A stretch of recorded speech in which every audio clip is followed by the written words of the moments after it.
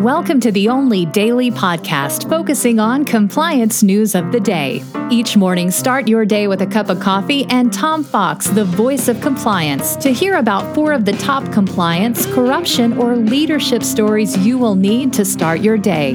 The Daily Compliance News is a production of the Compliance Podcast Network.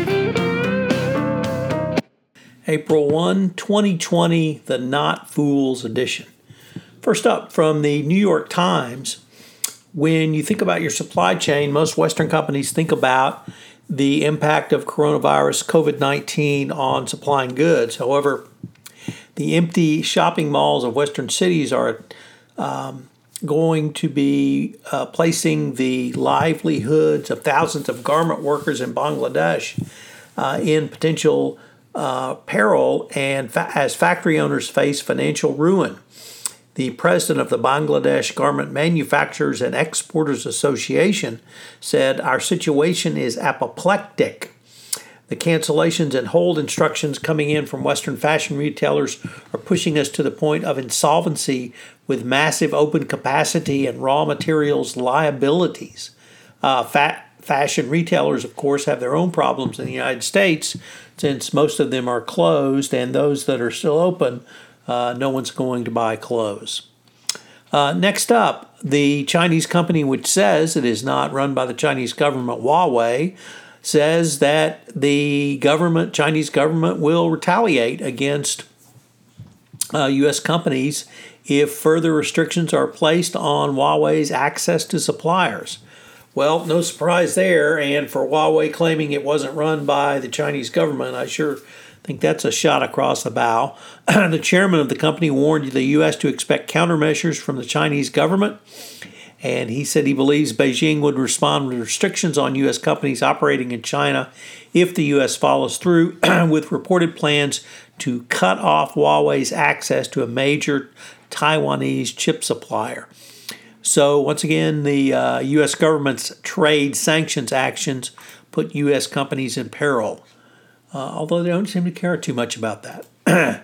Next up, some good news from the Houston Chronicle that British Petroleum BP tells workers that their jobs are safe for 3 months. Some bad news for workers is that they may not have jobs after 3 months. But BP has promised employees their jobs are safe, while other oil majors consider ways to cut costs with human capital, i.e. employees. CEO Bernard Looney said the company would take calm, deliberate action to manage its capital cost in response to the oil crash now below $20. The measures would not include making any BP staff redundant over the next 3 months. I will have to say that if BP starts laying people off, everybody should cash out of oil stocks or buy into them, because the apoplectic situation will be at energy companies if BP has to start furloughing people, as Halliburton has done so far. And finally, from the Mexico News Daily, we have a detention of an ex-Pemex official over a 27 million peso, that's about $1.1 million, alleged bribe after coming after 3 fuel companies allegedly gave him money for tankers that were never delivered.